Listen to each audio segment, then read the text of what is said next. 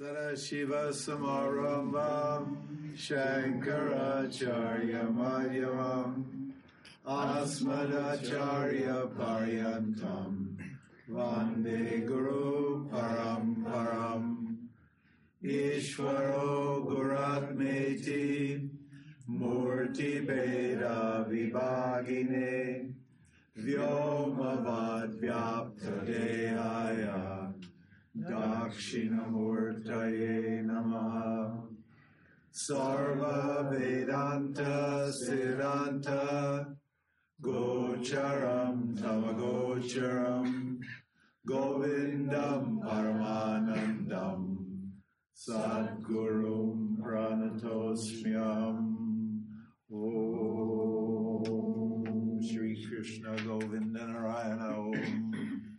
So, just to recap, we've pretty much covered all the topics on the first 2 pages. What is love?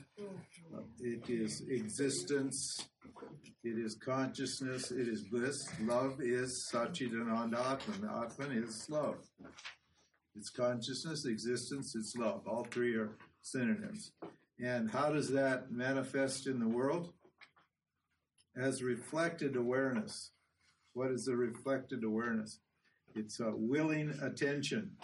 It's taking the reflection of awareness as it strikes on your mind and directing it to what? An object. If you direct it to a material object, you're a love materialist. If you direct your attention to what? A personal God, then you have informal bhakti.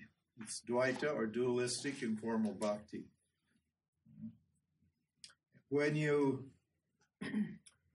get to the Karma Yoga phase, that's over on the next page.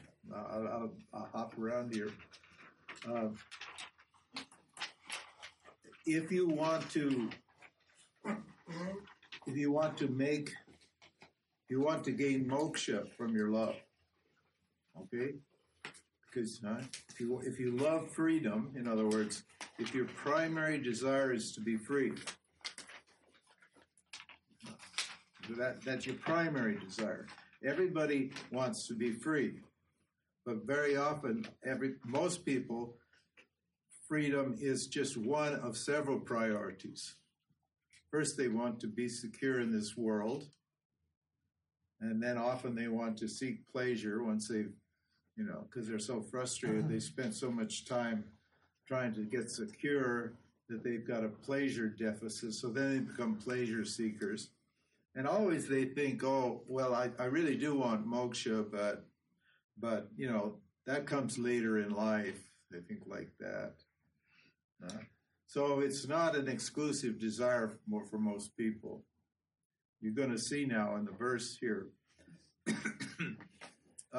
we're just about to start into the text itself, that bhakti, non-dual bhakti, is called exclusive love of the self. In other words, that's the only thing you love. Now, but to get there, what do you have to do?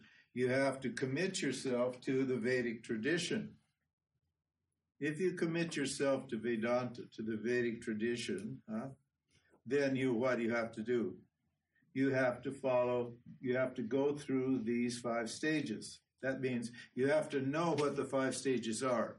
That doesn't mean you have to do 1, 2, 3, 4, 5 in order.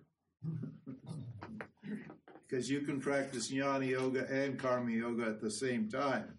But if you practice Jnana Yoga without practicing Karma Yoga, then the Jnana Yoga is not going to work for you. You're going to have emotional issues, and you're not going to be satisfied with the knowledge. And then you'll say, oh, Vedanta is all knowledge, and you'll throw it away, and you'll go to some other path. That's not because Vedanta is all knowledge. It's not because you can't get free from Vedanta. It's because what? Because you skipped the purification stage. You skipped the Karma Yoga phase because it was too much work. It was too hard. Didn't want, You wanted the easy path. You want a quick enlightenment, a fast enlightenment, and you got it for a little while. It was fast. It tasted good. It was pretty lovely until what? until those old samskaras, those old emotional habit patterns that you picked up when you were young, in childhood, most of them, and they were usually just issues around love. It's amazing how many people go into monastic tradition and stick for 5, 10, 15, even 20 years. And then you find out after they've been in it for a long time, they quit being a Buddhist meditator and they go and they fall in love and they start a family when they're 40. Yeah. Huh? Sure. Is that just how? Oh, it happens all the time.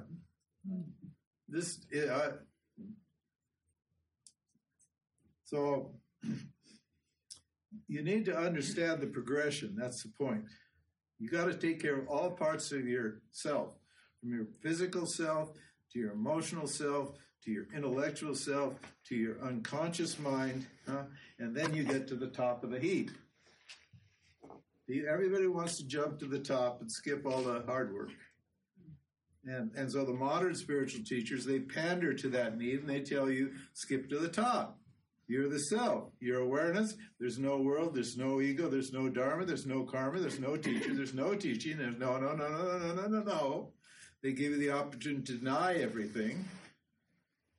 And so you deny and you say, oh, there's no world. There's no teacher. There's no ego. There's no blah, blah, blah, blah, blah, blah. You like that. And then you say, I'm awareness, like a parrot says, I'm awareness, I want a cracker. I'm awareness, I want a cracker. And as soon as something happens, you start whining and complaining. Because you haven't, And you say, what happened? Well, I'm awareness doesn't work. I'm still acting like an idiot. I'm still acting like a fool. And then you don't know where to go because you believe this teacher. So we say, look, understand the whole big picture, understand, and once you understand the big picture, then you can identify what your problem is. And at every stage, there's a solution. We have a sadhana for you at every stage. This is what you do at this stage. This is what you do at that stage. And this is what you do at this stage. And then you can get to work. And to qualify. Because all these stages are qualification stages. Dvaita Bhakti, dualistic love, is for qualifying for moksha, for non-dual love. You can't just get a non-dual relationship with yourself, with God, or with the world, which is the same thing. You can't get that just because you want it. Everybody, we've written a book called The Yoga of Relationships, my wife and I. It's her book, but I helped her with it. And people write now, and they say, well, and they start talking about it, and then they say, but I want a non-dual relationship.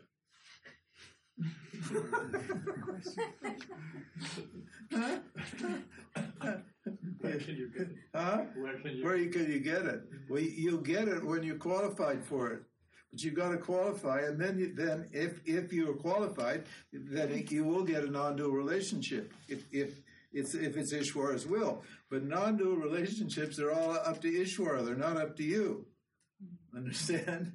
And Ishwara is not going to give you a non-dual relationship with someone unless both people are qualified and neither one of them wants a non-dual relationship.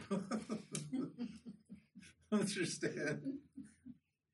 That's the result. That's what comes when you go through the stages, maybe. And if it doesn't, it's fine because you're free. And if you're free of the need for a non-dual relationship.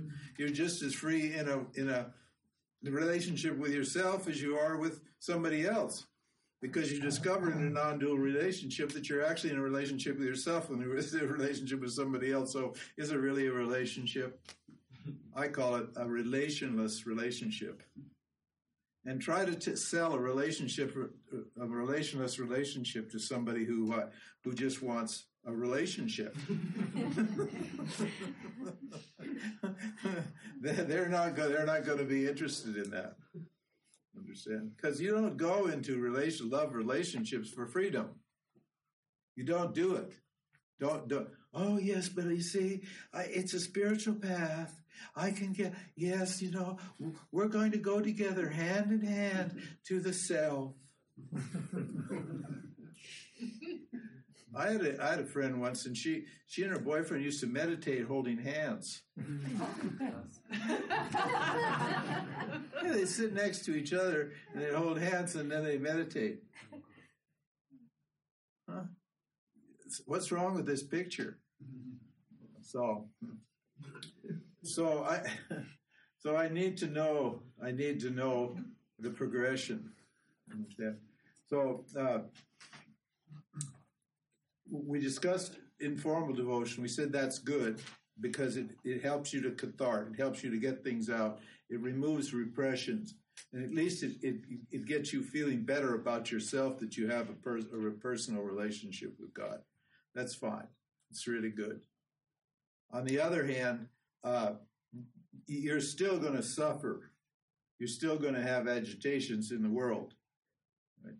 And so once you understand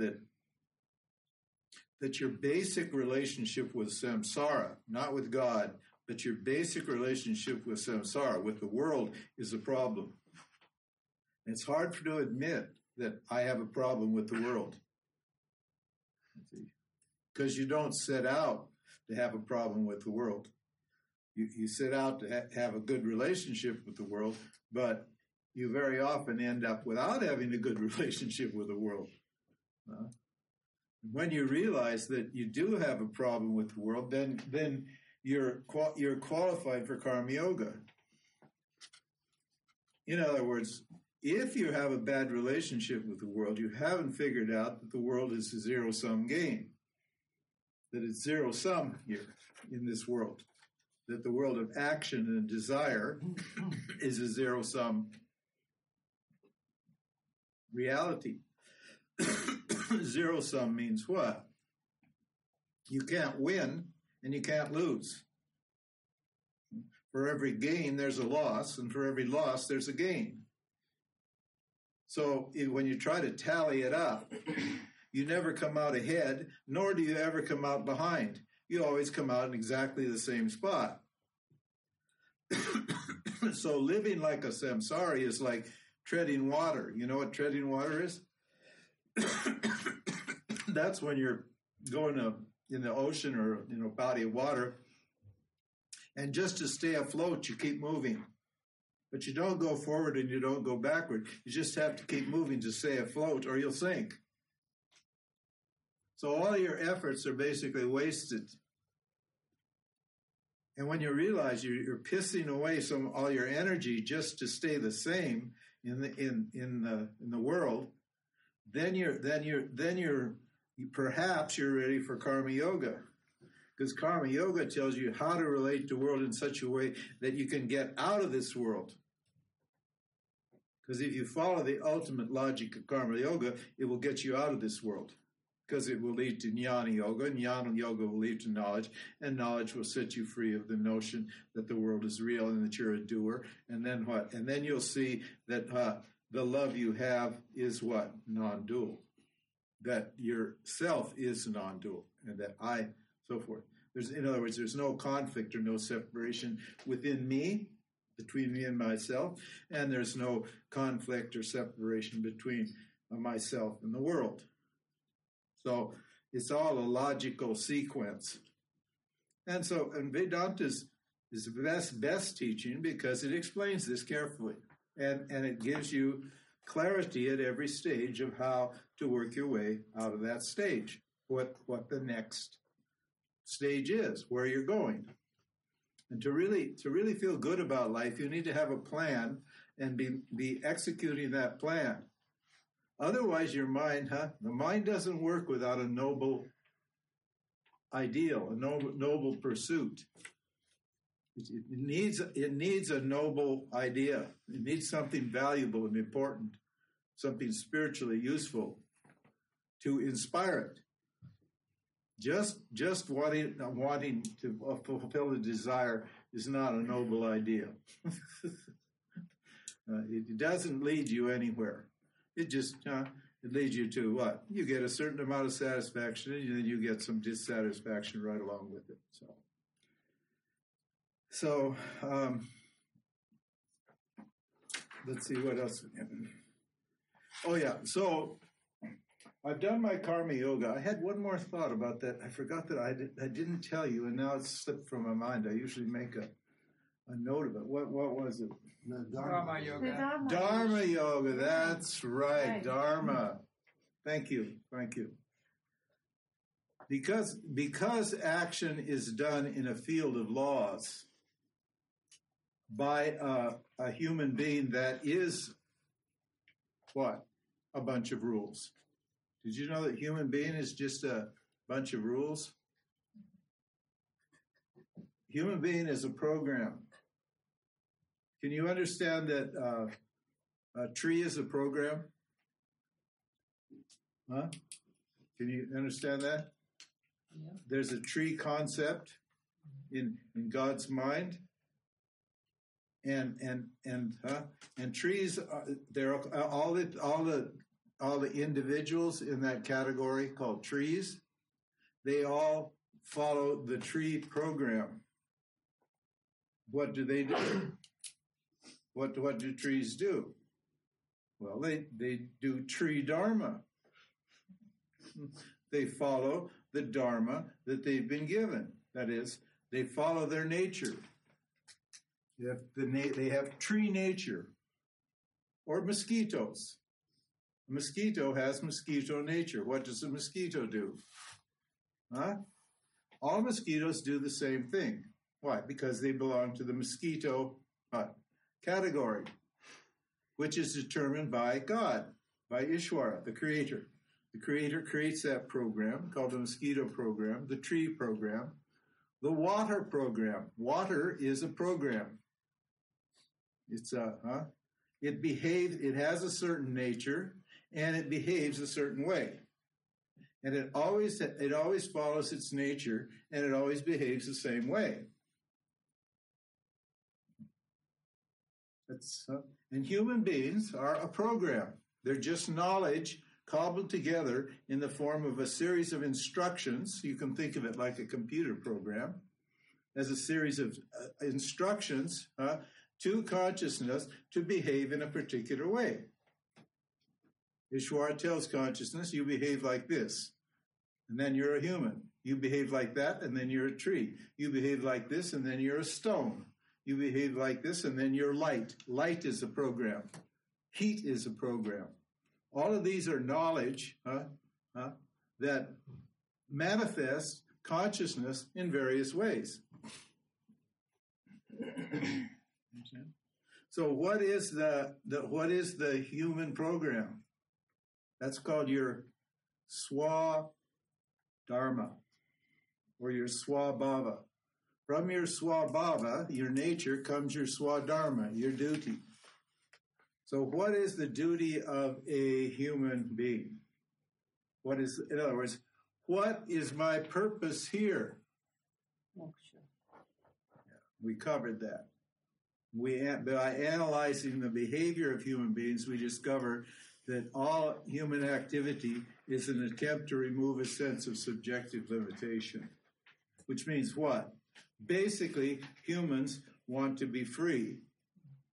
And therefore, Ishvara has given them free will. Whereas the other programs in the creation, they don't have free will, do they? They don't learn anything, because they don't have free will, and they're not self-reflective. They're completely extroverted. Their consciousness is completely involved in what? In the material world. So my program is freedom as a human being. If I don't know that, if I don't know that I am free, then I seek freedom through actions, through activities, through obtaining objects and getting rid of objects. I get rid of objects that seem to limit me. I try to gain objects that seem to free me. That's my program. See, there's nothing actually complicated about us. At our core, we're extremely simple. I know, the last 100 years, they turned psychology into this kind of romantic notion that we're totally so complex and so deep and so sophisticated, and so special. And it's only because of our technology that we think that. But our basic program is very simple. I want what I want, and I don't want what I don't want, and that's it. Right? Isn't that, I mean, when you be honest with yourself, isn't that basically what you've been thinking all your life? I need to have this, and I need to not have that, whatever it is. So you're always getting rid of stuff that makes you unhappy, and you're always trying to get stuff that makes you happy. Now, whereas, I'd rather be like a duck or something than to worry about it. A duck Ishwar just makes it fly to water, and they dive in the water and catch a fish or whatever it is, and then they drink the water and they make their babies, and they don't think, oh, should I get married? Is Mr. Duck really an honest, straight guy, and does he a good provider, and how will it work out? No, Mr. Duck just jumps on her back, and then little babies come out a little bit later, and then they just go up and down the river together, and that's it, and they don't think about it at all. They're all very happy, being ducks. It is so cute. We lived on a river recently, and we used to see these ducks, the mother and the father. The mother would be on the front. She'd be going down the river, and then a line of babies, like maybe, 8 or 10 little ones, tiny little ones. And then behind would be the daddy.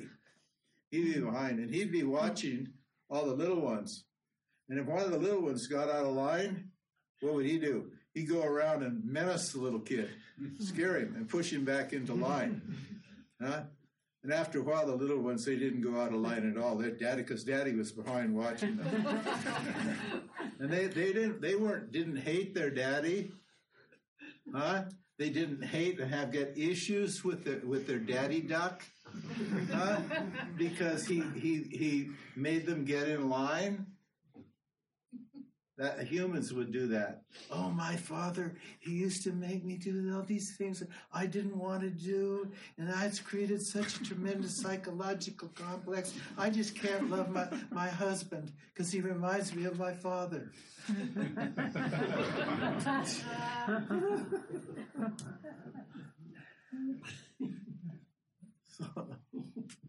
So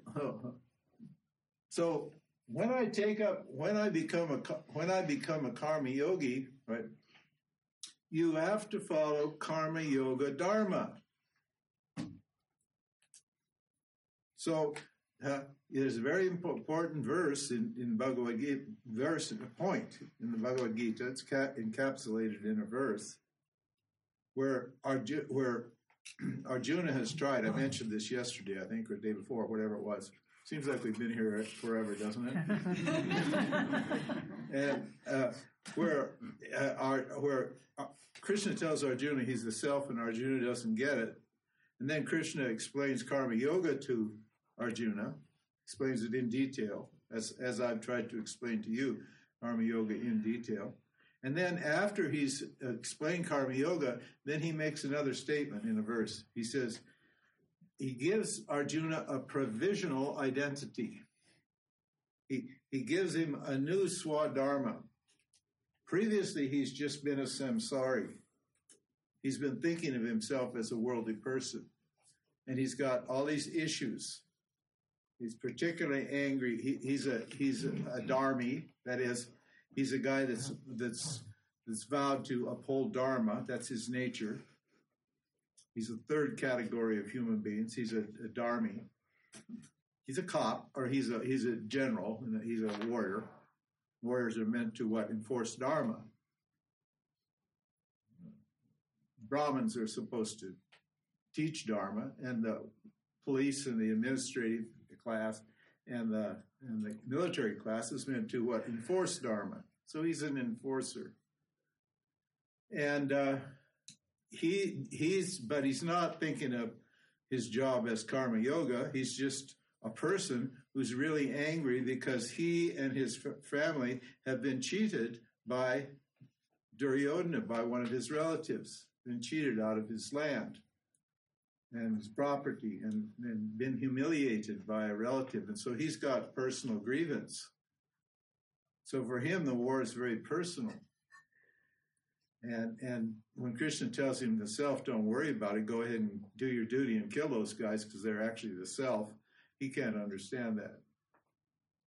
Krishna explains the whole thing. And then says, so he realizes that didn't work. So then he explains to Arjuna Karma Yoga. And then he says, and therefore, Arjuna, be a Karma Yogi. Now, when you become a Karma Yogi, then you have, for Karma Yoga to work, you have to follow Karma Yoga Dharma. In other words, the rules of Karma Yoga. And I've explained to you what those rules are. What Karma Yoga is. You have to think that way. You can no longer think I'm Sally or Pete or Sam or whatever your name is. You don't think they're like that. You think I'm a Karma Yogi, and what is my duty to do? What is my duty as a Karma Yogi? Right? So that's a provisional identity. He tried the self-identity. That didn't work. The modern teachers don't teach Karma Yoga. That's why modern teachings fail, because they don't teach Karma Yoga. And when they do teach it, they don't teach it properly. They teach a little bit of it, but they don't teach what it actually is. So the Dharma of a Karma Yogi is what? To what? To act, to offer all my actions in a spirit of worship to Ishvara, to God, God being the field of Dharma, being a conscious field, God being a conscious field, God being the rules, in fact, in the field, and to take whatever results come as prasad, in other words, in glad acceptance, and to live a sattvic life. To discipline myself by what? Pursuing the rituals that are incumbent upon Karma Yogis. Loving the environment, loving the teaching, loving the teacher, loving your deity, your personal deity, serving other people, etc., etc., etc. You're loving your parents, your ancestors, people, and so forth and so on. Basically serving and loving all the objects that you in your mind in the world. That's a daily practice. If you just go about your worldly life and you think, oh, I'll do my Karma Yoga, I have to go do Karma Yoga now. You haven't understood Karma. You have to go to the ashram and do Karma Yoga now or Seva now. That's not Karma Yoga. That's one Karma Yoga ritual, but one Karma Yoga ritual is not good enough. All of your activities need to be done in the Karma Yoga spirit. In all aspects of your life, you need to handle money like a Karma Yogi, which means you don't go into debt, for instance, and so forth and so on. Find yourself always in debt, how's your mind feel? Agitated. And so forth and so on. So, and how you do your Karma Yoga depends upon what? Your swadharma, in other words, what your nature is. But irrespective of that, what? You still have to practice all those rituals. Now, you're doing actions in a field, what? Of values, universal values. That's called Samanya Dharma. So Samanya Dharma means what? The Dharma of universal values. You have to honor universal values. Not only do you have to honor your own values, your own nature, how well you have assimilated the universal values is your own swadharma, your swadharma. Because some values are very well assimilated. Other values are not really well assimilated or well understood. So you need to how you relate to how you as a person relates to the universal values is called Vishesha Dharma. is, in other words, situational ethics. And the way you behave in a situation is you can't have a formula for it. Why not? See, most people, they're moral people, but they just have one simple moral code, and they always behave according to that moral code in every situation. But that doesn't always produce a peaceful or happy mind, does it? Why? Because every situation requires you to tailor, to adjust your actions, not to do the same action. If you do the same action in every situation, you're not going to succeed. Why not? Because no situation is the same as the last situation. Every situations are constantly all changing, and I need to adjust my values and the universal values to what? To act in a moral way in every situation. That's called Vishesha Dharma. So I need to follow my nature. I need to consider universal values, and I need to see whether the situation, in other words, I have to tailor my reaction based upon the situation, the universal values, and my own personal situation, my own personal nature. In other words, I consider the needs of everybody, I consider my own personal needs, and then I see what the situation requires. So Dharma is a very difficult concept. And if I do consider all those things, then what? Then I'm said to be a dharmi, and my actions are said to be appropriate responses. I want to respond appropriately in every situation, because if I don't, I get agitation. I get bad karma. That's called punya karma. Bad karma is karma that what? Disturbs my mind. So if you have a disturbed mind, if you're angry, depressed, or worried, or something like that, it's because you violated your dharma, a universal dharma, or you've been ineffective in what? Translating your actions into a beneficial. You've been ineffective in producing a beneficial action to resolve a particular situation. Now, we don't like to think that, we don't, so, and the problem with this, with Dharma Yoga is it's a big problem. And so Krishna makes a point to talk about this in the Gita. He says, I, meaning the perfect Karma Yoga, meaning the self, am the desire that is not opposed to Dharma. Now that's a very interesting statement. Because, like you get into Buddhism and these things, they tell you all desires are bad. You want to get rid of your desires. Desire is the cause of suffering. And so you want to get rid of your desires so you won't suffer anymore. That's the notion. But Krishna says, I, Krishna meaning the self, operating in the world, he says, I'm the desire. What? You mean the self is the desire? Yeah, the self is the desire, what? That is not opposed to Dharma. Well, what does that mean? That means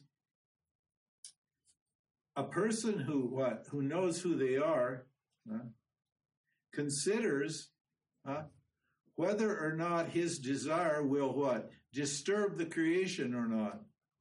And only does those actions that are in harmony with the will of the total.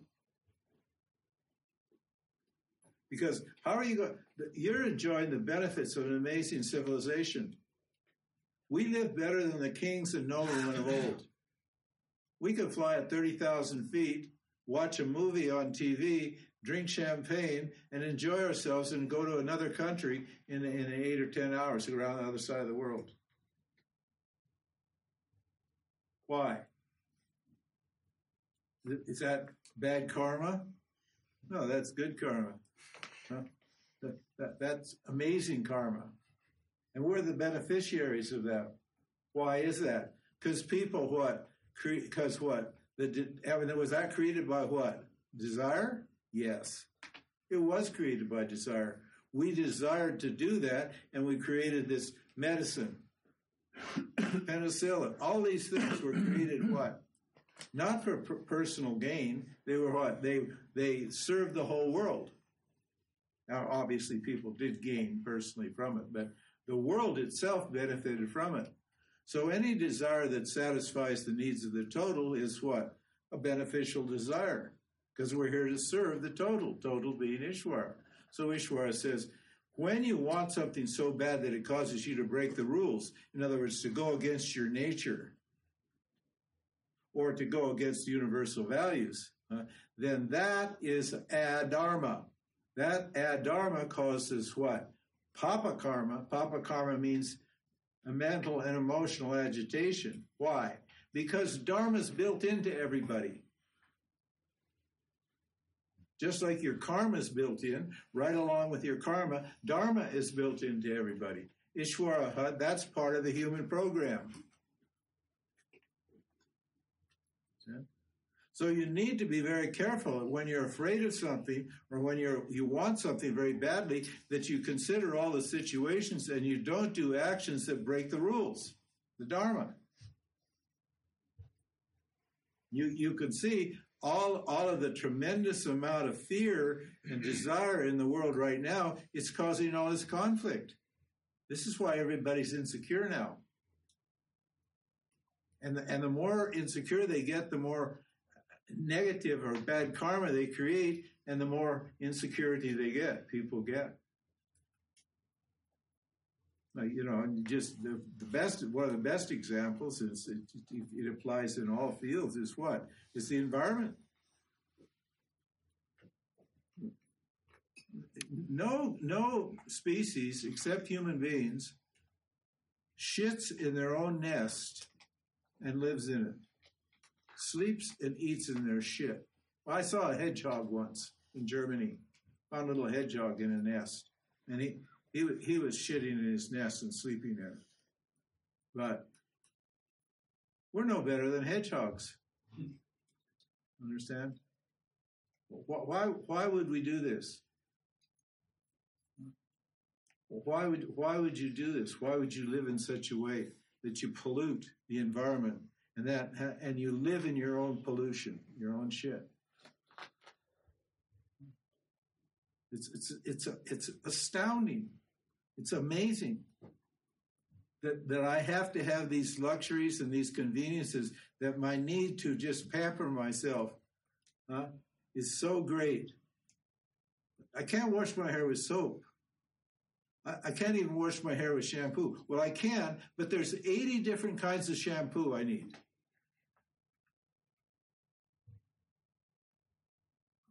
There's skincare,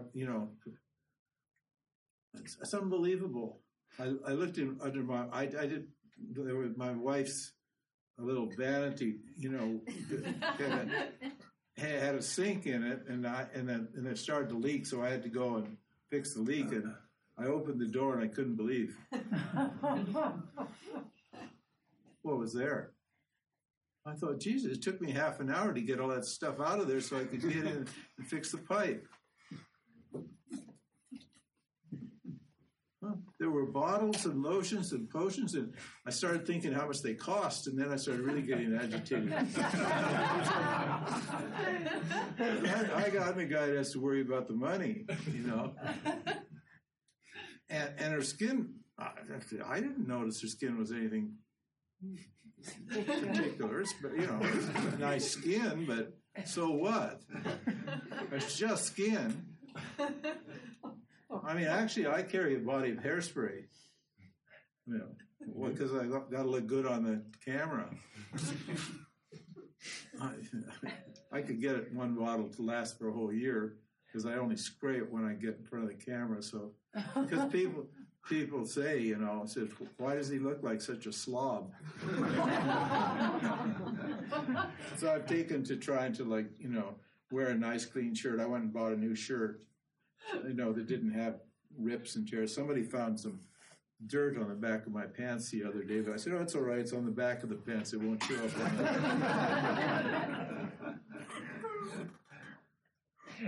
Yeah. I've got a question about this Dharma. For me, it's like trial and error. Is it like that? No, well, that you can learn that way, but why not? You know, you should have been taught it. You know, if you come from a good family, you've been taught Dharma, you've been taught how to behave properly. If you have good manners and common sense, then it's just common sense. But nowadays, the family structure is broken down, and the young people don't know how to you know, they're not polite and friendly. We got trolls and people attacking each other and lying and all this stuff. The whole society is falling apart, and very few people actually know how to behave properly, you know, in society. Look at society. Now in America, it's really fun. America's still making money, but do you know why America's making money? It's because the conservative people and the liberal people don't talk politics or religion when they're doing business. That's the only reason. Otherwise, the whole society collapsed. They couldn't communicate because their political ideas would get in the way, and they'd insult each other and anger each other. Then the whole thing would get even incredibly contentious. So when you go to the bank or you go to buy a loan or something like that, nobody asks you what your political views are or your religious views are. Thank God. Huh? Because when it gets that bad, when they only loan you money if you belong to, you know, if you're a liberal or you're a conservative, then the whole society is going to split up. There's going to be civil war, basically. You can see it. Because people don't know how to communicate with people who think differently and act differently from them. They don't know. Manners and Dharma is for resolving conflicts, for harmonizing conflicts in the society. But when you're so spoiled and so stupid, you don't care. All you care about is getting what you want. That's all you care about. And then you injure other people, and in doing so, you injure yourself. You know, one of the big problems is a Swadharma, and I get this all the time. People say, well, I'm not clear what my Swadharma is. Well, if you're committed if you're committed to Vedanta, then you don't have to worry about it. You just have to do Karma Yoga, because then you're a Karma Yogi, and then we supply the Swadharma for you, and we tell you what you're supposed to do. And only a few people will do it. Because they don't want to subject themselves to any discipline. That's why we call this formal devotion. It's formal because these are requirements. If you don't follow the requirements, you don't fit into the program. That's all. And you're not going to get the result. If you follow the rules, then you get the result. If you don't follow the rules, you don't get the result. See? But if you go to India, you don't even have to teach them Karma Yoga. Huh? You really don't have to teach Karma Yoga in India. You do, but you don't really have to. Why not? Because they're taught Karma Yoga from the beginning. It's built into the society. And there, there's a young man I met on the street. He was 6 years old when I met him. Now he's 24. Now he's a tech guy, and he's doing very well. And I put him through school. I bought him his first tricycle, and then I bought him his bicycle, and then I got him his school fees, and then I got him into the tech school and then the university. And I went through the thing like that. And he was just such a beautiful person, because he just did what he was supposed to do. He was happy for the opportunity to do his duty. Yes, he had some desires, but those desires were always secondary to doing his duty, because he knows that in that society, if you do your duty, you're protected. Whereas if you don't do your duty and you just follow your desires, that you'll get crushed in India. because it's a dharmic-oriented society. Now they're getting gradually more and more and more like us, unfortunately. The materialist values cause them to what? To go against their spiritual values. So you're seeing the breakdown of the society also in India. Not nearly as rapidly as it is over here, because Dharma is still there. But our societies are not organized around Dharma. What's the principle our societies is organized around? Desire. So Krishna says, I'm the desire that's not opposed to Dharma.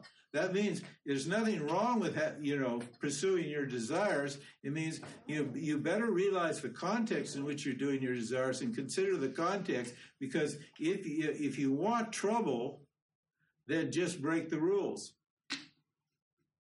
And there is a big enforcer of the rules that's on duty 24/7 and that doesn't let anything slide. And who would that be?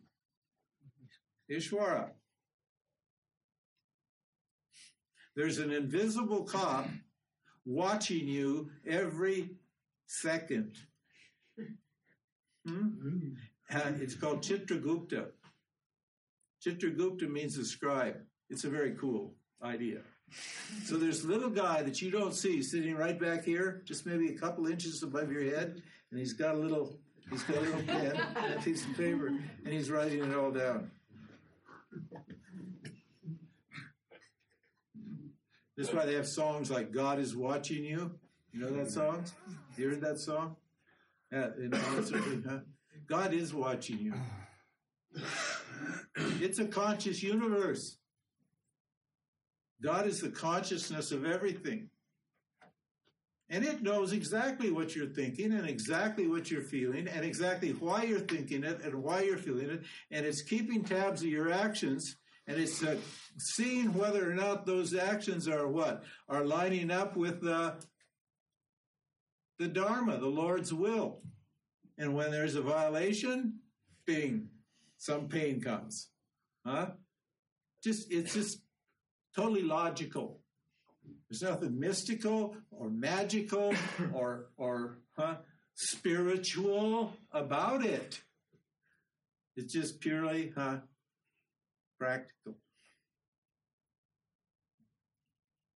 So whenever I act, I've got to consider the moral implications and the subjective or psychological implications. Like, say, I'm an artist. Let's just say, for instance, I have an artistic temperament. Now, I didn't invent that temperament. That I just feel like an artist. So whenever I'm around, I get out my pencil and I start drawing pictures and stuff like that. When you're a kid, you know how it is? You just love art. You just do it. It's just natural to you.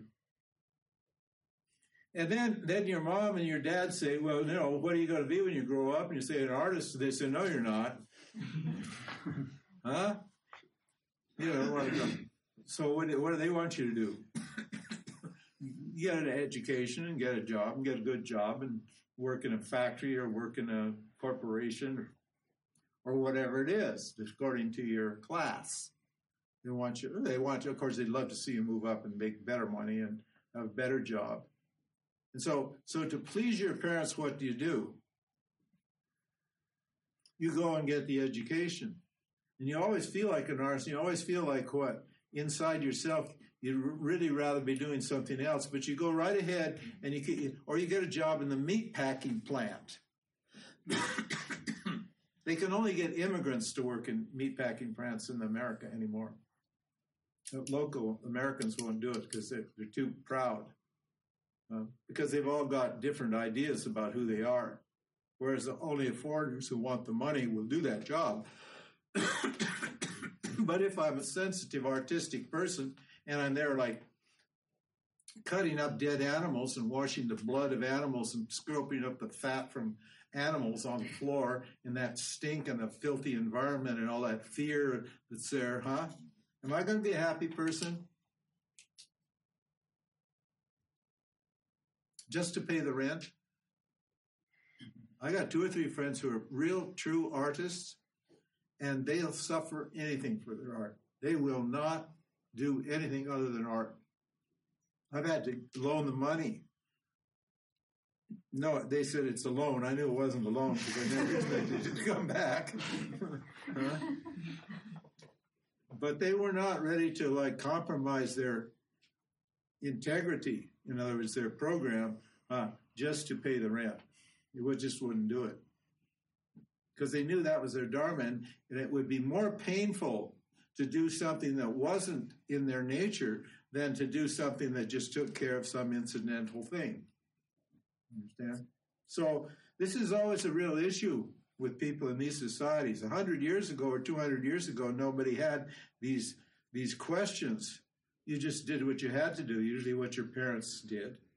You know, I think in Germany, say in the Middle Ages, what did you do? If your dad baked bread, you baked bread. If your mom was a housewife, you were a housewife. That's it. You didn't have all these fancy ideas. I was this and that and the other thing, because there weren't that many opportunities in the society. The society wasn't that complex. And you just followed tradition and did. So the whole subjective thing, who am I and what am I doing here, it wasn't there. But now we've got it in spades. You know, and there's all these opportunities and so forth. So that's dharma. So don't think of karma apart from dharma. What are the moral and psychological implications of my actions? And it's a very simple sadhana, which is when pain is coming, when there's pain coming, that's Ishvara. What? And you should be grateful for the pain. Say, Ishvara, thank you. I need to correct. I need a correction here. You're pointing out something about me that I need to keep, that I need to consider very carefully, and I must be breaking some rule here. Why am I getting this karma, this bad karma? Why am I getting this pain? And it will always be because you broke, usually your swadharma, or you broke some rule in the society, either one of man's rules or one of God's rules. Generally, you should follow human rules too, because you're in a human environment, and since you think of yourself as a human being, you should more or less follow what? Follow the rules of the society, the governments, and social institutions in the society. Not always. Like at one time in Germany, particularly, had this problem, where the society was totally adharmic, and there were dharmic people living there, and to actually survive in the society, you had to do some terribly adharmic things. And so there was a huge conflict in people at that time. Do I do what the society's doing, or I do what I know is right by God? So this whole question of dharma and action and karma is very, very difficult. It's very complex. And as I mentioned yesterday, Krishna says, it says, about this topic, even wise people are perplexed. So before you even think about moksha, you got to sort out karma and dharma. Understand? Now, once you've seen that what? Once you've seen that acting in the karma yoga spirit produces a happy integrated mind, once you see that, because you get benefits from karma yoga very quickly. Then you see that you get curious.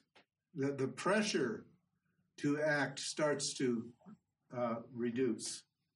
The stress, in other words, you become less stressful. The pressure is reduced, and your mind starts to relax a little bit, and then you become curious. Who is this Ishvara?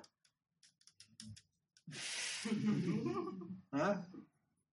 Well, who's this big brain in the sky, wherever it is?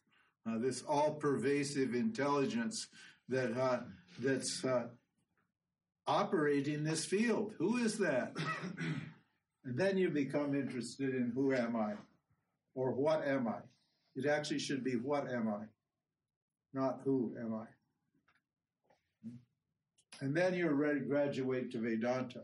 If you've done your karma yoga properly, you will what? You will hear about Vedanta, and you'll hear about moksha, and you'll actually meet a Vedanta teacher. And then that means you have an opportunity now to what? Enter into the fourth stage. And the fourth stage is what? Upasana yoga. And what is that? We already discussed it. I've already told you. It's learning how to listen. It's a discipline of listening. It's reasoning. Reasoning means reflecting. Looking at what you believe and think and feel in light of what you've heard. And what? And the difficult part, we said, the even more discipline and more integrity is required at that stage. What? Getting rid of beliefs and opinions that are not in harmony with the teaching. In other words, sacrificing cherished biases and notions and opinions and beliefs and so forth and so on. That's the next stage. It's difficult. And the final stage is actualizing. Once you're then, after you've done the manana phase or the reasoning phase or the contemplating phase, that is, then what do? You need to actualize the knowledge, I'm the self, because that's going to be your conclusion. The conclusion you come to is that I'm ever-present, unborn, ordinary, non-dual, actionless, unconcerned awareness, existence awareness. That's the conclusion you'll come to. And your identity will no longer think you're a karma yogi. You will say, I'm the self. At this stage, you say, I'm the self. Now, the self won't be saying, I'm the self, will it? Huh? Why won't the self say, I'm the self? Because there's no other option. Plus, because there's only the self. From the self's point of view, there's only the self. So he wouldn't claim what it was because there's no other option. It couldn't be anything other than the self. So the self never says, I'm the self. I say I'm the self. I means the jiva. The jiva says, understands its identity as awareness. He's a self-realized person. And they don't have any doubts about, they don't think, I'm James who realized the self. That's not what that means, I'm the self. Doesn't mean James is the self. I've realized that James isn't me and that I am actually awareness consciousness. I've realized that. And I've given up the James identity. That identity, in my case, died 50 years ago. I had no concept of myself being James after, what was it? Sometime in February or March in 1971. So almost 50 years. That idea that I was James, the knowledge that I'm the self came at that time. Now, if at that time you're perfectly satisfied, in other words, your emotions, your vasanas, your samskaras don't disturb you, then you live in bliss as bliss. You live in bliss as bliss from that time on.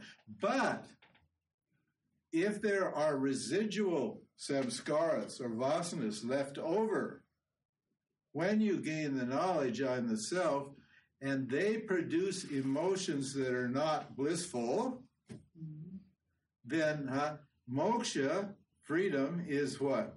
Freedom for James, for the jiva, means for freedom from James, however you want to look at it. And what does that involve? Getting rid of those, we call them pratibandhikas, those obstacles to the perfect satisfaction. So, How? How? By continuing my sadhana, by continuing my karma yoga, my jnana yoga, my bhakti yoga. Because I need to what? Purify those. Mm-hmm. You can gain the self-realization before your mind is completely purified. Once your mind is completely purified, then what? And you gain that realization, you never go back. And the bliss current is steady. The current of bliss is steady. That is, you appreciate yourself as existence, as awareness, as bliss all the time. And it isn't a thought. It's an actual experience. You feel full, you feel complete, you feel whole, you have total confidence. You can put it like that. It's not ha-ha bliss. It's a total sense of confidence. You're going to see here what it is when we take up the verses, which we will begin after the break.